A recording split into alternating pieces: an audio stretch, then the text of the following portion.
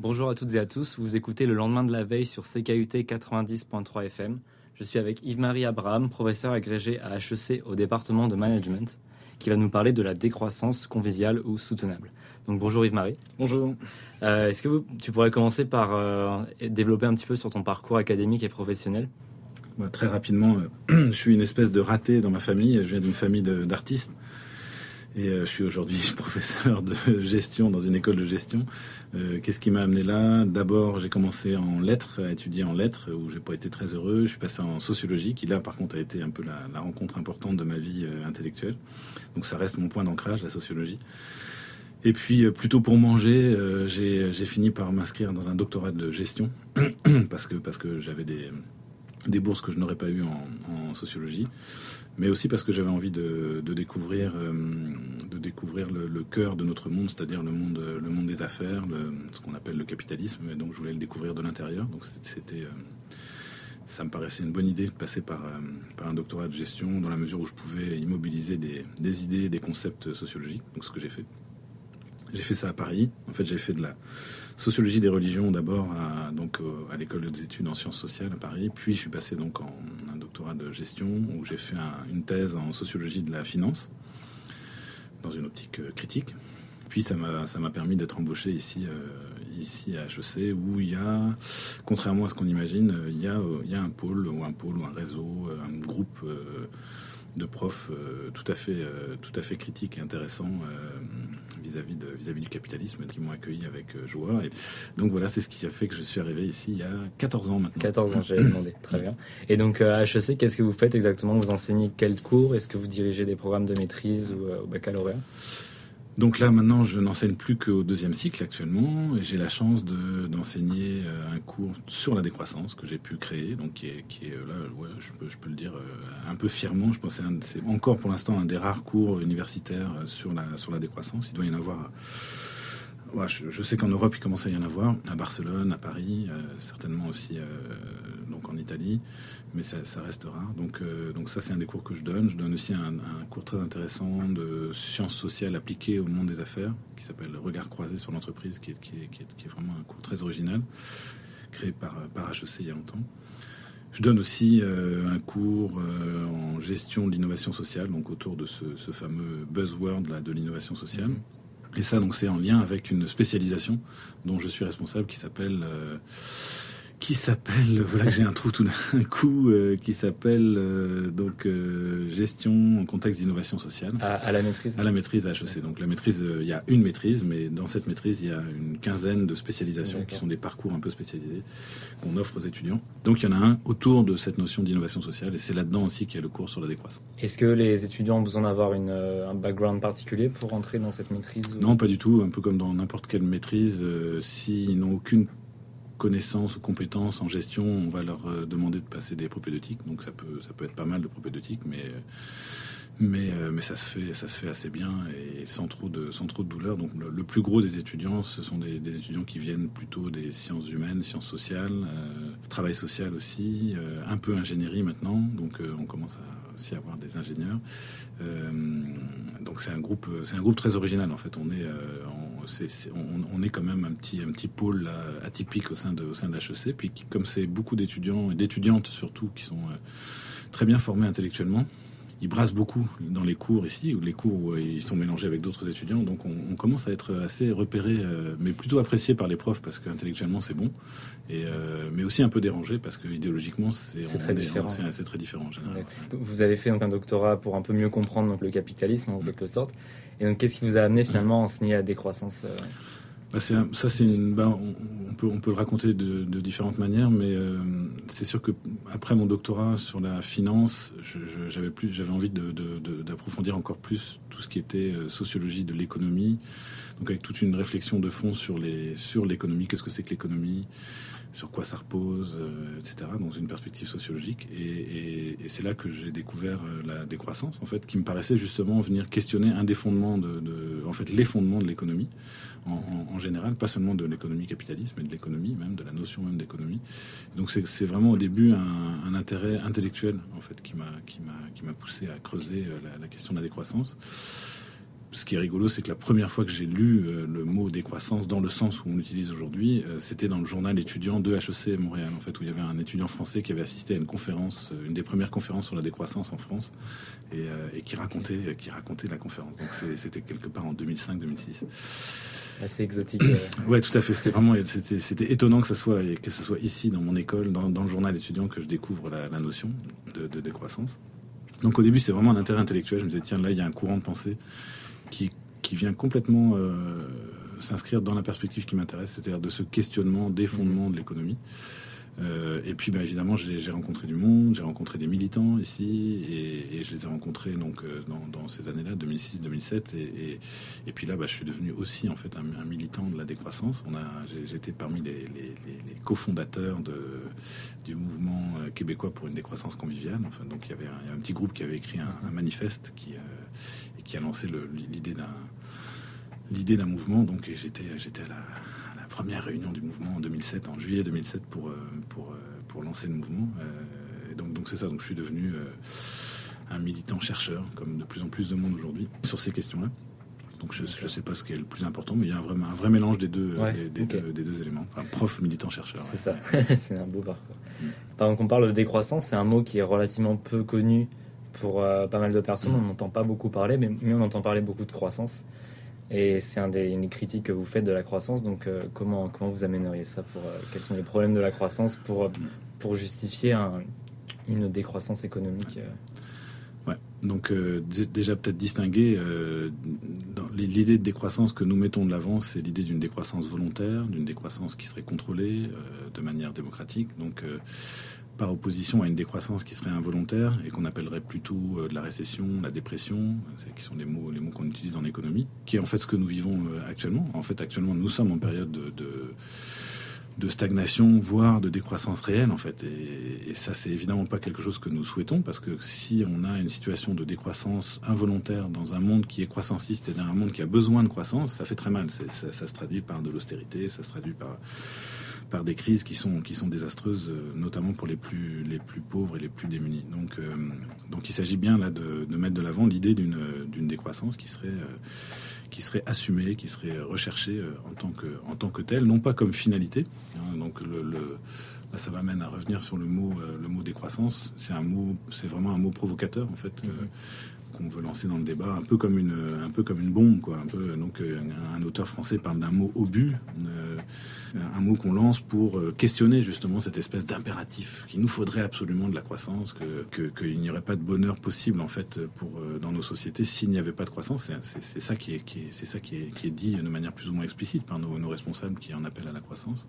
Donc c'est ça qu'on veut questionner d'abord. Est-ce que cette course à la croissance c'est vraiment la solution? Et on questionne donc pour 3 raisons. La première raison, c'est la plus évidente, c'est qu'il y a un lien assez étroit, qui n'est pas un lien simple, qui n'est pas un lien linéaire, mais il y a un lien assez étroit entre croissance économique et destruction écologique. En gros, quand même, la croissance, c'est la tendance à produire toujours plus de marchandises. C'est un peu plus compliqué que ça, mais on peut quand même, je crois, la définir comme ça. Et puis, on peut difficilement produire toujours plus de marchandises sans aller chercher toujours plus de ressources naturelles d'un côté et sans générer toujours plus de déchets de l'autre, en fait. Donc là, il y a un lien. Là encore, j'insiste, c'est peut-être pas un lien simple, pas linéaire, mais il y a un lien très fort. Donc, on parle parfois de croissance infinie avec des ressources finies. C'est ça. C'est l'idée. Si on résume l'argument, c'est arrêter de nous dire que on doit parier sur une croissance illimitée dans un monde qui est limité quand même si effectivement l'univers est immense. Pour l'instant, on est capable d'habiter que cette planète et on n'en a pas de rechange, quoi. Donc ça, c'est le premier argument.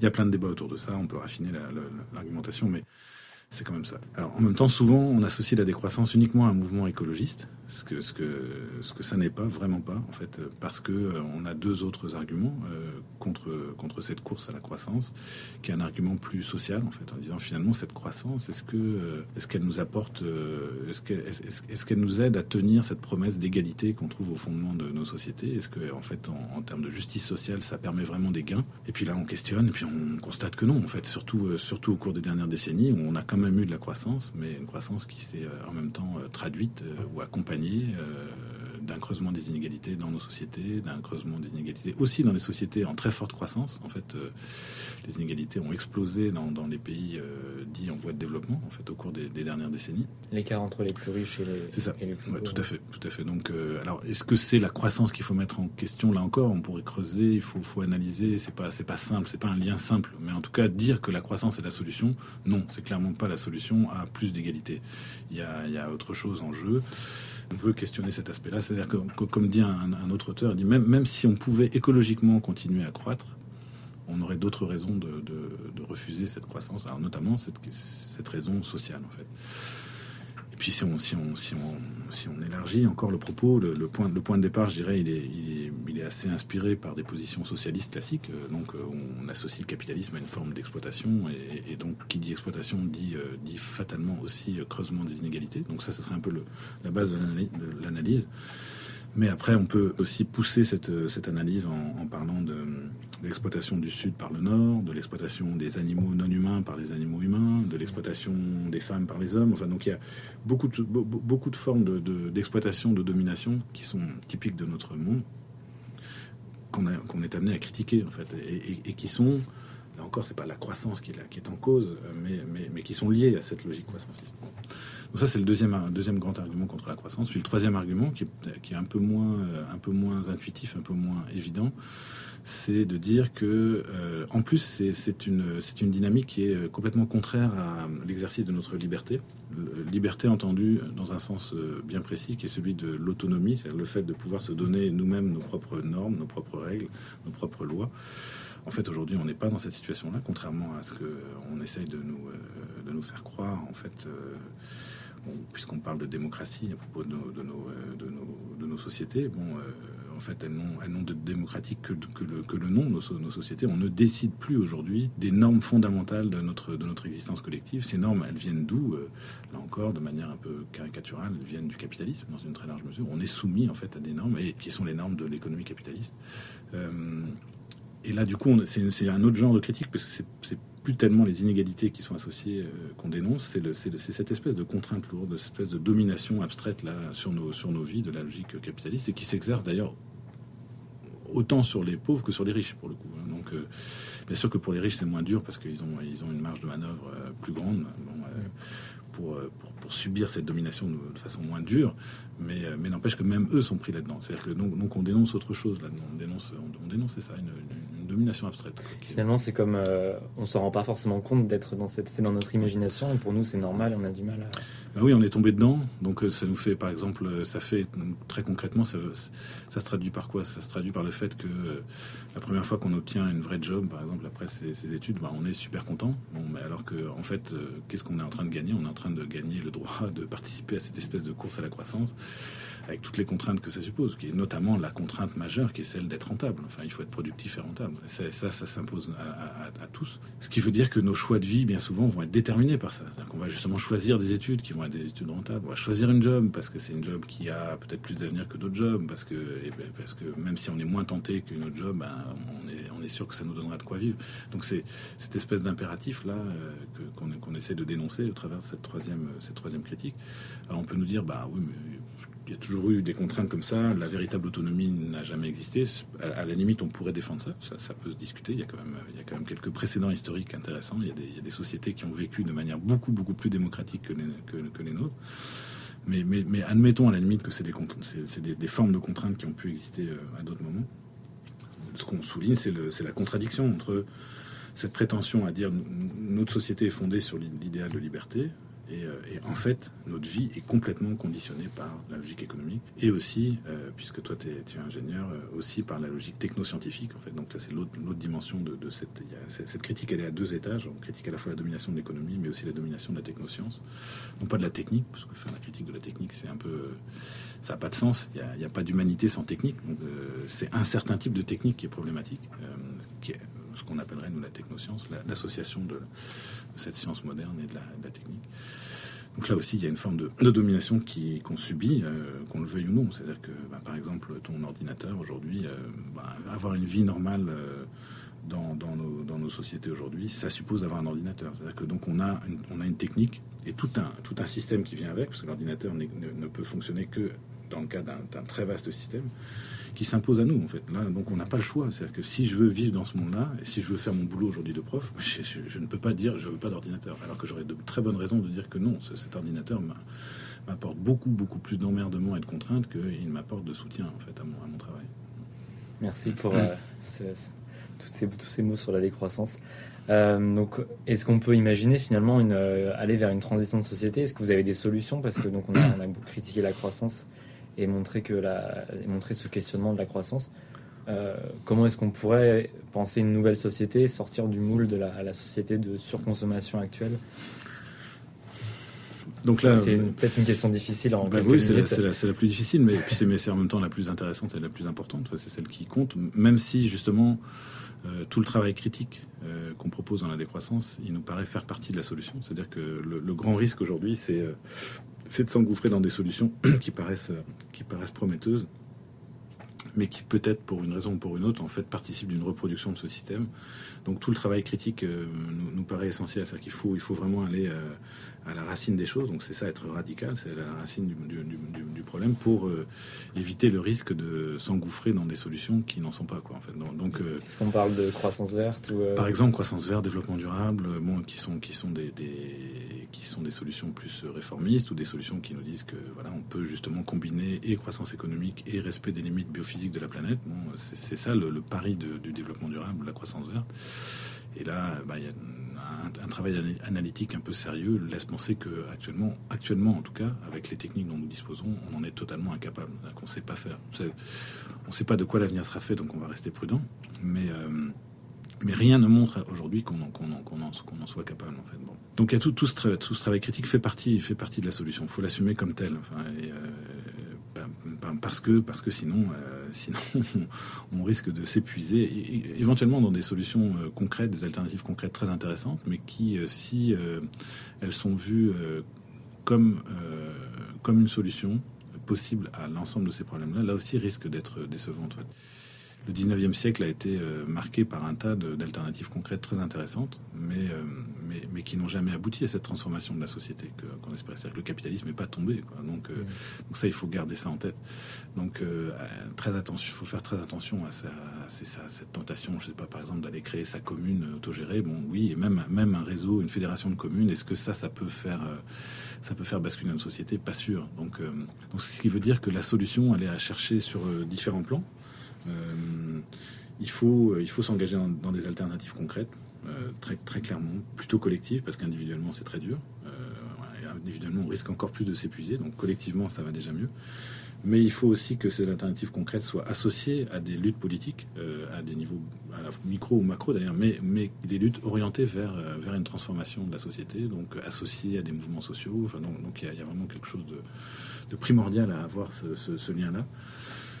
Et aussi donc tout un travail de fond plus théorique, à la fois sur l'analyse critique de l'existant et puis l'imagination de ce qu'il faudrait faire. Donc il faut se situer sur ces trois plans-là pour peut-être augmenter nos chances de trouver des voies de sortie. C'est un peu la condition. Maintenant, est-ce qu'on va les trouver? J'en sais rien.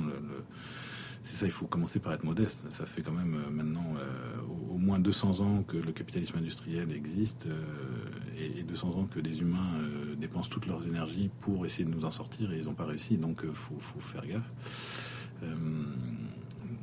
Donc ça c'est sur un plan, on va dire, un peu stratégique. Après, si on regarde les choses de manière un peu froide, c'est sûr que la dynamique actuelle me paraît pas être favorable à ce changement. On est trop peu nombreux, trop faibles. Par contre, c'est sûr que ce qui risque de se passer, ce qui est le plus probable, c'est que notre système est effectivement en train de se bloquer quand même, et que ces blocages-là pourraient être les circonstances dont nous avons besoin pour commencer à basculer à autre chose. Ouais. D'accord. Donc la tâche paraît quand même immense individuellement pour qu'on puisse chacun changer le monde. Évidemment, on ne peut pas le faire seul. Qu'est-ce que je pourrais faire, moi, par exemple, si j'ai envie de vivre un peu la décroissance, un peu essayer de rejeter cette société de surconsommation pour est-ce que c'est une forme de militantisme? Oui, je pense que c'est ça. Et il y a vraiment quantité de choses à faire. Mais même militer dans un parti politique, à l'intérieur d'un parti politique, faire avancer ces idées-là, ça me paraît pas du tout insignifiant. Donc ça peut être une façon de le faire, comme ça peut être une façon de le faire en tant que prof ici. Donc par contre, rester sur le plan simplement militant n'est peut-être pas suffisant. C'est là où on revient sur un peu les trois pieds là que je suggère. C'est sûr qu'au minimum, il faut qu'individuellement commencer à se défaire d'un certain nombre de choses, quoi. Donc à la fois dans sa manière de se nourrir, sa façon de s'habiller, de se déplacer, donc par rapport à nos besoins fondamentaux, s'orienter dans une logique qui est une logique plutôt d'autoproduction. Donc comment subvenir moi-même à mes besoins, ce qui est individuellement est très difficile, d'où la nécessité d'aller vers d'autres, évidemment. On est toujours dépendant des autres. Mais si on achetait le plus local possible et éviter le plus, par exemple, de gadgets électroniques. Oui, c'est ça. En tout cas, c'est ça. Donc, c'est toute la stratégie de la simplicité volontaire qui me paraît quand même être intéressante, qui est pas suffisante, mais intéressante. Donc, c'est ça. Quand on est en ville, supprimer sa bagnole, évidemment. Enfin, supprimer en fait les deux inventions les plus néfastes du XXe siècle, la voiture et la télévision. Quoi. Ça me paraît vraiment le b.a.-ba de la décroissance. Il faut vraiment se défaire de ça. Et puis, c'est ça. Ce qu'on mange, il me semble que il faut quand même aller plutôt quand même vers le véganisme. Ça me paraît quand même plutôt cohérent avec la décroissance aujourd'hui. Il y a trop de bonnes raisons d'arrêter de consommer des produits animaux là pour pas que ça soit j'en ferai pas une obligation, mais pour moi ça fait quand même partie des solutions. Mais ça c'est vraiment individuel. D'accord. Après ça collectivement,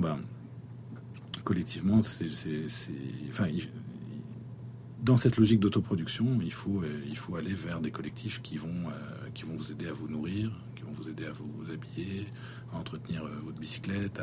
Ce sont des choses qui existent en fait. Il y en a beaucoup à Montréal finalement. Donc on peut déjà avoir un mode de vie qui est un peu différent, mais en même temps dont on constatera toujours aussi qu'il reste contradictoire avec les idéaux de la décroissance. Donc ça je crois qu'il faut admettre l'idée que dans ce monde-ci, justement, le problème, c'est qu'on sera toujours en contradiction avec une exigence de véritable soutenabilité écologique, une exigence de véritable justice sociale et une exigence de véritable autonomie. Donc, dans ce monde-ci, la contradiction existera, quoi qu'on fasse. D'où l'importance et la nécessité de vouloir en sortir. Donc ce que nous apportent les alternatives concrètes, ce que nous apportent les mouvements sociaux, les actions militantes, c'est une espèce d'entraînement, de préparation, de participation à ce changement-là. Mais évidemment, en soi, ça peut pas nous donner cette sensation de dire ça y est, j'ai enfin trouvé le mode de vie qui est cohérent. Non, ce monde-ci rend impossible cette cohérence. Mais ça montre que des solutions alternatives existent et que c'est possible.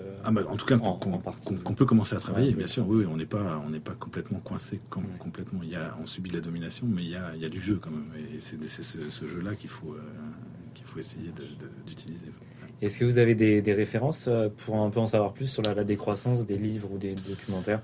Peut-être des références pour des personnes qui assez débutants qui connaissent pas trop le sujet d'abord et après plus avancés. Du côté des bouquins, on peut lire. Il y a un petit livre que Éco-Société a sorti il y a 1 an ou 2 qui s'appelle Un projet de décroissance, qui peut être pas mal parce qu'il est aussi programmatique, donc il montre un peu. Il a une proposition concrète en fait de transition vers des sociétés post-croissance. Donc ça, à la fois, ça permet de comprendre la décroissance et d'imaginer ce que pourrait être cette transition. Donc ça, c'est quand même pas mal chez Éco-Société. Donc un projet de décroissance. Un truc un peu plus fondamental, mais qui peut se lire assez bien parce que c'est des petits textes. C'est un livre collectif édité par des chercheurs espagnols, qui s'appelle Décroissance, vocabulaire pour une nouvelle ère, je pense. Ça aussi, c'est Éco-Société. C'est vraiment un bon bouquin. Alors c'est un peu plus académique, un peu plus intellectuel, mais c'est vraiment très bon. Donc voilà pour les bouquins. Du côté des films, on me pose souvent la question. J'ai une liste sous la main quelque part, mais j'ai plus d'exemples en tête. On peut pas dire qu'il y ait de films vraiment décroissancistes. Il y en a un qu'on cite assez souvent, c'est La Belle Verte, je pense, qui est pas mal. Il y a certains éléments, c'est un peu naïf, mais c'est quand même assez bien vu. Mais sinon, je sais pas, par exemple, pour moi, un film comme Wall-E, par exemple, le fameux dessin animé, on peut s'en servir très bien comme support à une critique de la croissance, avec toutes les critiques que j'ai faites tout à l'heure. On peut les reprendre, la critique écologique, la critique sociale et la critique la critique de la technoscience, c'est pas mal, ça marche bien. Donc en fait, il y a beaucoup on peut dans le cinéma d'aujourd'hui trouver beaucoup de soutien pour, même si on peut pas dire ce film-là, c'est la décroissance. Voilà. On peut parler juste aussi de Demain, du film Demain, qui du point de vue de la décroissance, va pas assez loin. Mais qui peut être quand même aussi un outil intéressant pour sensibiliser des gens qui ne le sont pas du tout à ces questions-là. Bon, comme une première étape, il ne faut surtout pas en faire un aboutissement, mais une première étape, c'est intéressant. D'accord, merci. Est-ce que vous avez, dernier point, des conférences publiques pour vous rencontrer, peut-être j'en ai souvent, j'en ai souvent. C'est vrai que c'est pas toujours bien publicisé, donc oui, il faut surveiller un peu les réseaux sociaux. Il faut aller regarder sur la page Facebook du mouvement québécois pour la décroissance conviviale, où on met quand même des choses aussi un peu. Parfait. Merci beaucoup Yves-Marie. C'était un plaisir de discuter avec toi sur la décroissance au sein du Lendemain de la Veille sur CKUT 90.3 FM. Merci beaucoup.